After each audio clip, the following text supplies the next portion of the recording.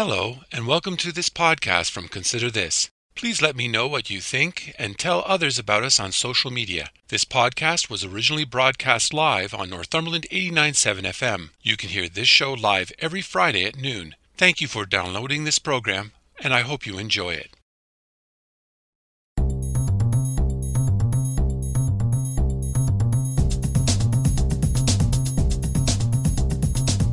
Hello, I'm Robert Washburn, and welcome to Consider This Northumberland, a current affairs program dedicated to the issues facing our community. We talk to the people on the front lines and those behind the scenes who make a difference in your life in Northumberland County. So I'm asking you, the listener, to take some time out of your busy day to consider this. The Ontario government recently released a plan aimed at helping farmers. There are a host of issues challenging all those who put food on our table. The changes are aimed at the food supply chain. That is the path from farm to fork. It looks at what can be done to deal with everything from labor shortages to the use of advanced technology. It also wants to expand the number of Ontario food processors. Believe it or not, a lot of our food gets shipped out of the province or to the United States. Then it gets turned into the food we eat and shipped back to Ontario. Alan Carruthers, president of the Northumberland Federation of Agriculture, will shed some light on the government's plans, plus bring us up to date on the Federation's activities. Here is that interview. I'm so pleased to have with me today Alan Carruthers, president of the Northumberland Federation of Agriculture. Welcome to Consider This Northumberland. Thank you, Robert. The Ontario government recently announced a plan to strengthen the food supply chain. Can you tell us how this is impacting farmers in Northumberland? Well, I know, Robert, this is one thing. The announcement came out on November 28th. As a member of the Federation of Agriculture, OFA has not had very much time to look at the program. I know there's some things and stuff in this program that have been asked over the years, put agriculture in the classroom. Our supply, our local supply of food, a lot of thoughts on local supply of food and stuff like this make a lot of sense to a lot of people developing Ontario food. When it comes to grow local, support local, you take into some of the comments that the federal government is saying that carbon, the cost of carbon. So it makes more sense to grow our local food in the province of Ontario or local municipalities like here in Northumberland County, when we don't have to spend a lot on fuel and have to pay the extra carbon tax. So let's unpack a little bit of that, because I think you've said some things that are really important. When we talk about the food supply chain, can you give us a basic understanding of what that supply chain is and how that works from a farmer's perspective? So every year, farmers, whether you're a cash crop farmer that farms outside the elements, or a greenhouse farmer who has everything under glass or under plastic, we've taken an ambitious program on that we're going to produce food, whether it be meat, grains, vegetables, potatoes, these kind of things. We have to source our fertilizer, our inputs and stuff. We have to source our seed to grow this product, and then we start planting this crop. If it's outside, we're prepping our machinery and stuff to get the seed properly planted. And we hope that Mother Nature will provide some important elements like rain and heat, and then we also supply our fertilizer, to grow these crops. In a greenhouse, kind of the same way, but a lot of stuff is grown, very intensified and under the plastic and glass. So as our food is produced and stuff, we're looking at good quality food. We don't want to have disease or insects and stuff that will make our crop very unpalatable, I guess, right, or unsightly. Nobody likes to have great big huge holes in stuff when it goes to the supermarket. So our once our harvest is complete, we usually try to source a market, and we've probably sourced that market before the crop has come to harvest, and it is either consumed locally, or it's shipped off for export to other countries.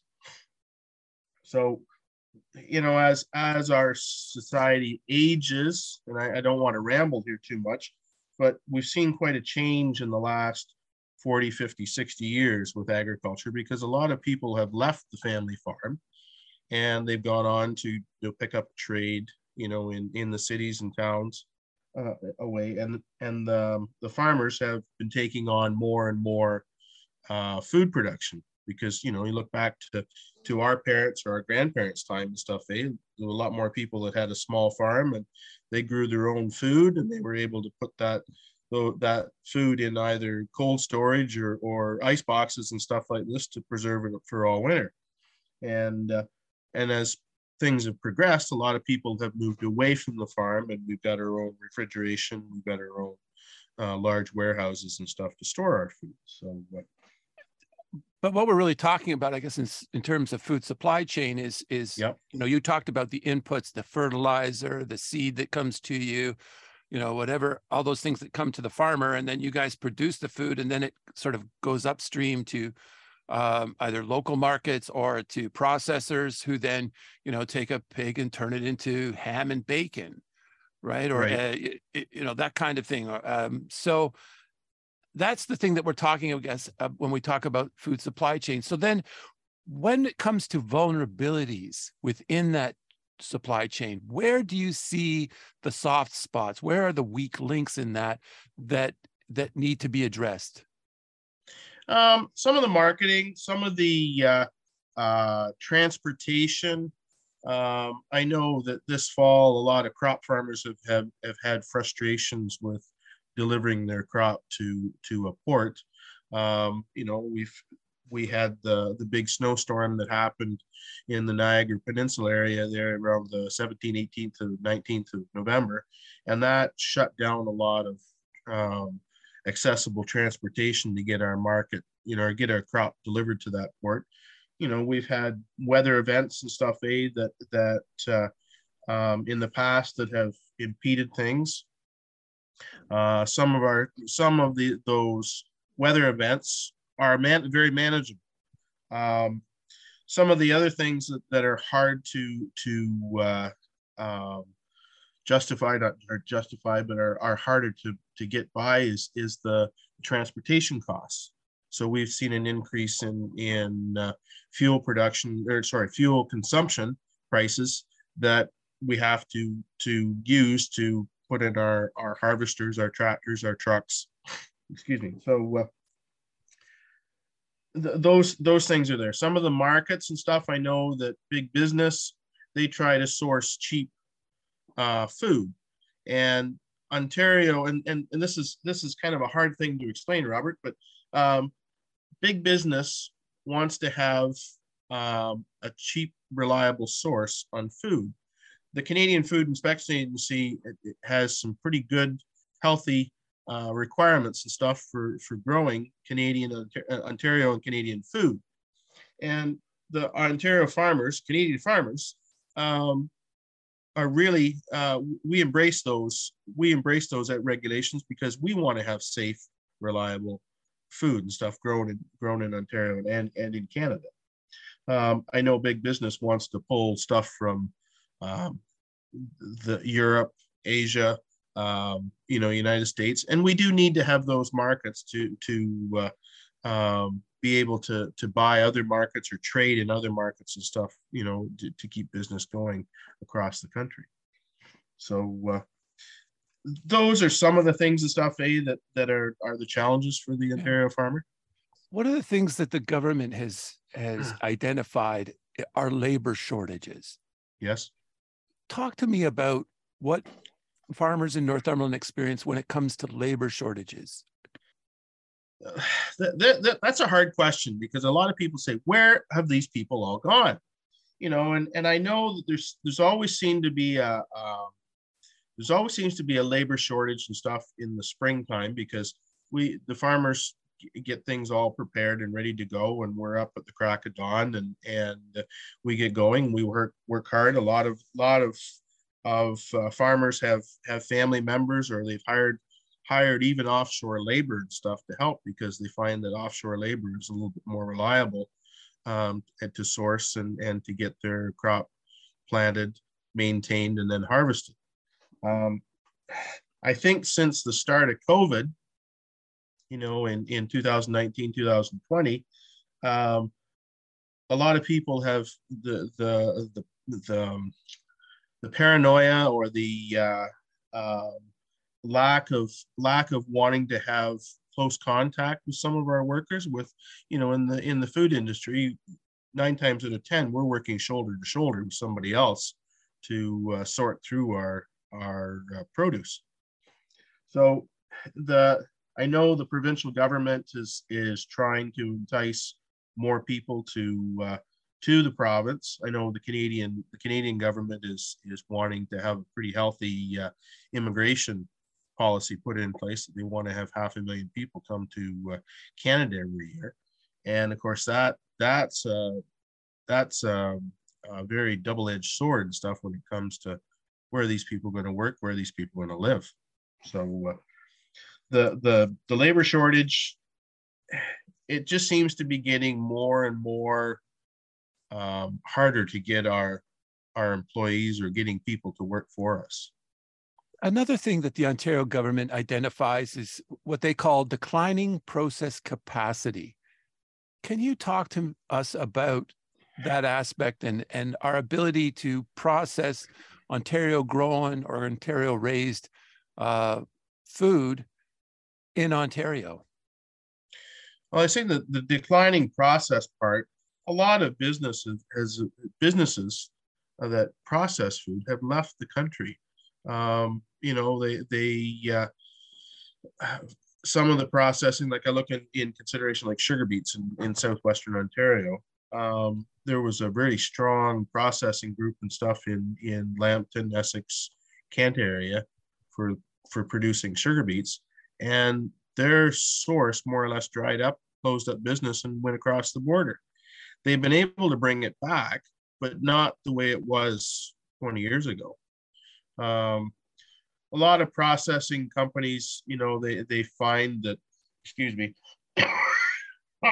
excuse me, processing some of Ontario food, it's been cheaper to grow it in southern United States, closer to a more temperate climate, closer to more affordable labor, i.e. Mexico, or even heading down into South America. So we've lost a lot of processing in our area. And of course, there was a company in Trenton years ago that processed peas and sweet corn, and that's gone. So let's talk a little bit more about that, because I understand even there's for example, hogs sometimes get sent to the United States to be processed and then shipped back to Canada to be sold. Is that still a case? Yes, it is. Like there's some of the meat processors and stuff have found that the tax implications of running their business in Ontario have been quite expensive, and it was cheaper to move to the States or move to Quebec. Like I know a lot of Ontario hogs they get sourced to either Manitoba or the upper United States, New York, Michigan, and or they get sold in Quebec. So our meat that we grow for consumption in Ontario, a lot of it is processed out of the province. So is it important then that we do have processing capabilities like this in Ontario? Yes. And the frustrating part of it is provincial government, federal government, there's a lot of taxes that are put on things. The cost of labor goes up. The cost of running business goes up with fuel and energy. and a lot of companies have been, they look at the United States stores and say, oh, fuel's cheaper, labor's cheaper. There's more processing capabilities there. So yeah. In its document, the government set up some targets. They talked about an increase of 30% in consumption and production of food grown in Ontario. Is that a realistic goal? Can that be done? It is a very ambitious goal. It's definitely not going to happen overnight. It's going to take a lot of time and stuff to get that built up. And there has to be a lot of work done with the food processors. They also talk about boosting agri-food exports by 8%. Are there sufficient markets and opportunities for that to happen in Ontario? Yes, there is, provided we get the proper environment, the proper transportation avenues that we can send food that way. As I brought up in this past little while with harvesting our crop and taking it to port, Port of Prescott or to Hamilton Port, it's been hard to get things because of weather or traffic or whatever. So, and of course, a lot of our produce is shipped by road. And if we have a bad accident on the 401 or 400 or whatever, it slows the process. Weather can be a problem. So if we get a huge snowfall, and we've had huge snowfalls for years, we just have to be able to manage our trucking ability or our transportation ability during those events. So when you look at Northumberland, how much would you say of Northumberland's production is exported? That I don't know, Robert. I don't know. There is a lot of our grain, our corn, soybeans, and wheat stuff that it leaves the area. Our vegetables. I guess I could say that the Knights in Grafton, a lot of their apples are exported out of the area. The amount of food that we produce, obviously not everybody in Northumberland County can eat all that food. So another thing that the government talks about is adoption of technology. What are your thoughts around the adoption of technology? So I guess I got to go back a little bit, Robert. So back in the 1940s and 50s, there was a lot more farmers in the province that had a family. They were small farms, 100 acres. They had a dairy cow, they had a beef cow, they had some pigs, they had some sheep and the chickens. They grew their own vegetables. As a lot of those family members, if they either sold their farm or moved off the farm, the ability to grow our food became more of a challenge for the existing farmers. So we've adopted technologies, GPS for one, so we can automate our equipment so we don't have overlap or duplication when we plant our crops, or overlap and stuff when we come to harvest. We can make our machinery more efficient. So we drive in a straight line and we harvest everything in a straight line. Everything's planted in a straight line and everything's harvested in a straight line. The adoption of using more fertilizers was enhanced in the 1940s and 50s. Use nitrogen, phosphorus, and potash, which are elements and stuff that crops use to grow. So we need to have nitrogen for growth. We need to have phosphorus for plant health, and potassium for plant health. And of course, another elemental thing that we need, and it's always given freely, is water. And so we need water and stuff to grow our crops. So the technology and stuff that has come about, the farms have gotten larger since the 1940s and 50s. There's a lot less farmers in the province. 1% of the population is actually farmers. And we're having to feed 100% of the population in the province. So we need to adapt the technology and the advancements in machinery and in fertilizers and in crop protection. So I'd like to shift gears a little bit, and I'd like to talk about what's going on locally. So how was the crop this year, and did everybody meet their targets? Can you sort of give us an overview of how this year's crops did? I think the crops this year were pretty good. We had some very decent yields for winter wheat. For in the growing of soybeans for grains and oil seeds. Soybeans were a decent crop. Most of the corn is just about harvested in the province. Probably 5% of the crop is left out to harvest, and of course, part of that has been because it's been harder to get to transportation or to export. The the forage crops like the hay and the alfalfa and stuff, I think it was a good crop this year for most livestock producers.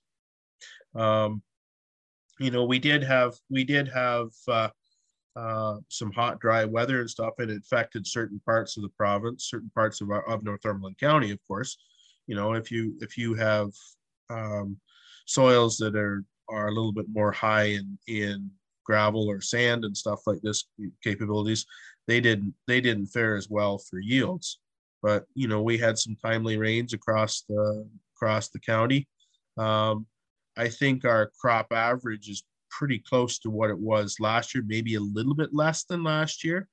But I think most farmers, not all farmers, but most farmers are happy with their yields. When I was talking to farmers back in the spring, one of the big issues due to the war in Ukraine was fertilizer, because Yes. they produce a great deal. Can you tell us, or update us at least, on that situation and how it's unfolded? So the Canadian government put a 35% tariff on bringing Russian fertilizer, because we get a lot of our fertilizer from Russia, especially nitrogen sources. And in the federal government's infinite wisdom, thinking that they wanted to punish the Russian government by putting a 35% tariff on fertilizer, it inadvertently put a penalization on us, on the Ontario and Canadian farmer, of a 35% increase in fertilizer. So we were faced with a lot higher price of fertilizer this year, and it frustrated us because the fertilizer suppliers and stuff couldn't even tell us exactly where the price of fertilizer was going to go until it was delivered.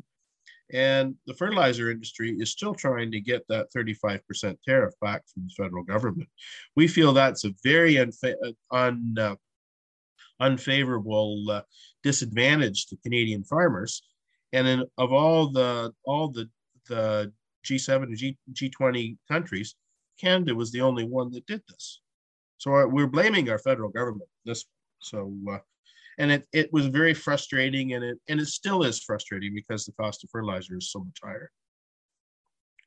Everybody is feeling the impact of inflation. And you've alluded to it earlier when you were talking about fuel prices and the additional costs of putting gas in a tractor and your equipment, et cetera. How else has inflation impacted farmers in Northumberland? We find it very hard to plan a budget on growing our crop and marketing our crop.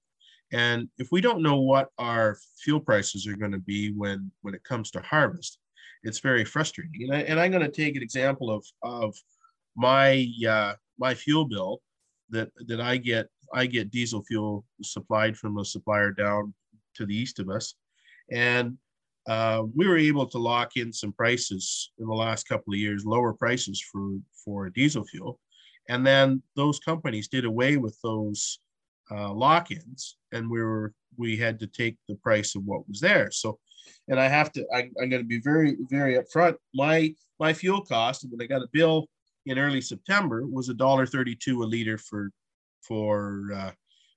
diesel fuel. And as we watched the fuel prices at pump climb, we saw that price climb even when we got the fuel price and stuff. And I'm going to say in a period of about 6 weeks, fuel prices went up 65 cents, to the farmer. So I've never paid that high a price for diesel fuel ever. And it is a challenge. It's a challenge for everybody in the province, and the federal government the world exports and stuff of fuel have it's been a challenge and stuff to get affordable fuels for everybody. Another factor that has played on the economy has been high interest rates. How have those impacted farmers in Northumberland? Kind of the same way as fuel. Like we get a little nervous when we see increase in interest rates. You know, like I was around and got my first loans and stuff in the early 80s when interest rates went to 22%. Mortgages back there was a lot of mortgages in that 17, 18, 19, 20% range. Now a lot of people say, well, that's really high. Now it's like 6.5, 7, 8%. When you have borrowing capacity, and you know, we look at a couple of years ago when interest rates were very, very low at 3%, 3.5%. You know, those prices have almost doubled, almost tripled in that last couple of years. Back in 1979 and 80, it was like 15, 16, and then it went to 22%. It didn't double. It went to, you know, it increased by 35, 40%. But I look at it today, our interest rates have more than doubled. So not like the 80s, but it is still fairly critical, because it was kind of hard to make a 20% profit just to cover your financial obligations to the bank or mortgage companies back then. So we've talked about a lot of challenges. I'd like to talk for a moment about some of the successes. What over the last year has been some of the high points for the Northumberland Federation of Agriculture? Northumberland Federation of Agriculture, we did a barbecue for migrant workers, you know, and it was a very quickly put on event and stuff. We were able to pull migrant workers, you know, from various farms in the county. It was received, I believe we had over 80 people that were at the barbecue. There was some farms and stuff that were missed. We feel a little sorry that we didn't get to everybody, but it's kind of hard to get to everybody. The Federation of Agriculture also did a municipal politician tour back in August before the municipal elections went on, and we had our member of our federal member on the tour. We had a lot of potential municipal politicians on, so we got to tour the new TCO Agrimart fertilizer plant in Colborne, and then we got to see some of the technological advances at the Burnham family farms there between Coburg and Port Hope, and then we were able to go to organic beef farm run by Ian and Marlena Stolthorpe and stuff there west of Port Hope, and we talked about rotational grazing for his beef cattle. So, you know, the Federation of Agriculture has always been trying to educate our politicians, our public. You know, we want to be able to empower some of the people and stuff to make our lives a little bit more understandable, I guess. And I know Northumberland Federation of Agriculture has been able to pat ourselves in the back over that for the last 10, 15 years. So what's on the horizon for the Federation in 2023? I guess you got to bring your problems, bring some of your problems to us. I think probably energy is going to be a problem. Education of growing clean, affordable food is going to be one of the things. I think that you alluded to the employment problems. I think that there's going to be more issues with that, and I know that we always try to evolve, you know, and try to work on our problems and stuff that are coming.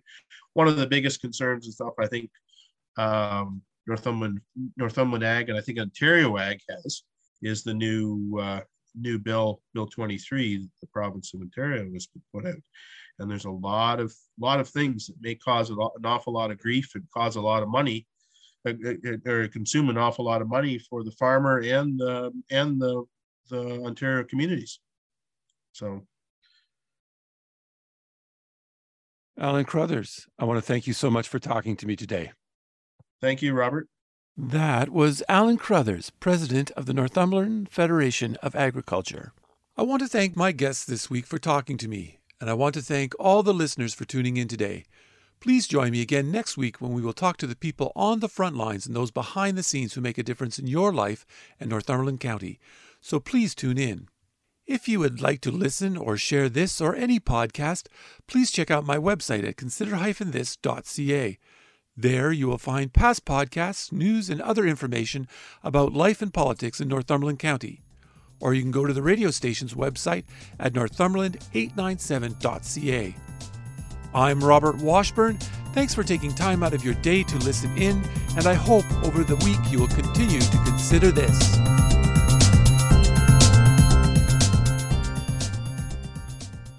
Thank you for listening to this podcast from Consider This. If you have any comments or would like to suggest a story, please contact me at considerthisnorthumberland@gmail.com, or you can message me on Facebook at Consider This. If you enjoyed this podcast or are looking for more news and information about Northumberland County, please check out my website at consider-this.ca. That's consider-this.ca. And don't forget to share. And again, thank you for listening, and stay tuned for more from Consider This.